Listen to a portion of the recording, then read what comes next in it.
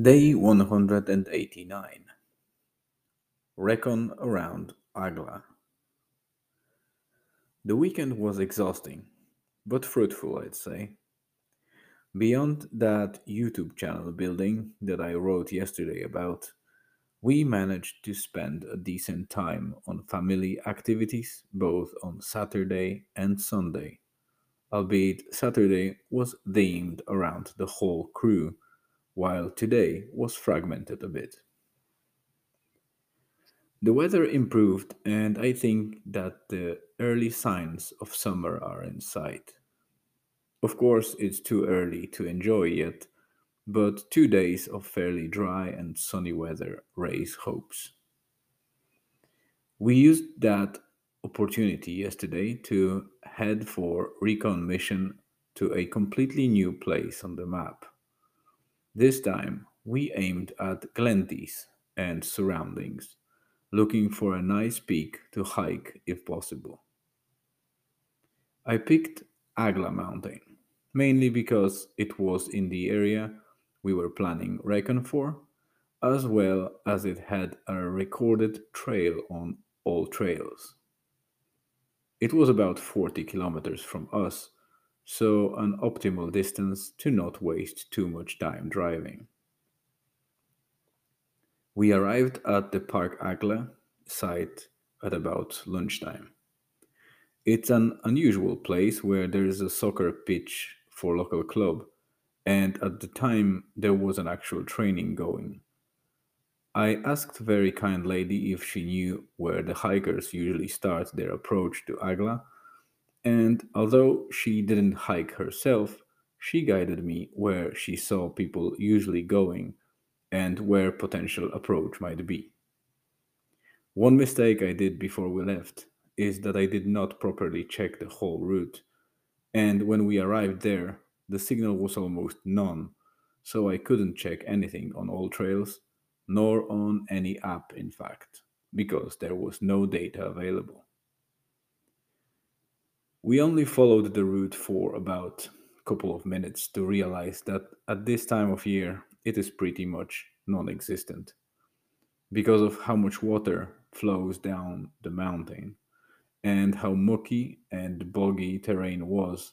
We weren't prepared for walking through swamp and did not have any high Wellington boots to pass this difficult and narrow part at the beginning. I will certainly return there once the ground is a bit drier, but we had to return to the car and regroup, thinking about what we do next. I must say that the place itself is scenic, and it must be amazing to do soccer training at the foot of this mountain. Also, this part of the slope is quite steep, so it makes impression, and is probably also fairly challenging from this side. Decision was made, and instead of turning back to get signal, we decided to push through further down the road. And once we get signal, we will identify one of the peaks around and try something else. We didn't have to drive for too long when we passed a strange little town that looked like there was barely any living soul there. Almost whole length of the main road that goes through it was one-way roadwork scheme and a lone coffee van standing there in the middle of it. So there were people there, although it felt like only them exist there. As we passed Fintown, because that was its name, we saw a road sign showing some trail. I pulled to the side, turned into the rural road, and followed as far as I can, so we might get in between two prominent peaks and maybe, just maybe, get signal and or find some other hiking trail. It turned out there are actually two trails in the vicinity, and one of them is to the same peak, Agla, just from the different and less challenging side. So we thought. The walk up the hill was nice, with some forestry and great views. There was no single living soul on the trail, and we happily walked for about 2.5 kilometers until we hit the proverbial wall. Despite the trail being marked on all trails, in front of us was a typical Irish mossy forest, a lot of bogs and swamps, and pretty much no way around, unless, again, you were prepared to walk through fairly mucky terrain, which we weren't. It was upsetting a little, but again, this time of year the slopes still hold a lot of water, and if there is no regular path up the hill to the very top, you are unlikely to reach it dry and happy. We turned back and decided to call it a Recon Day Dawn.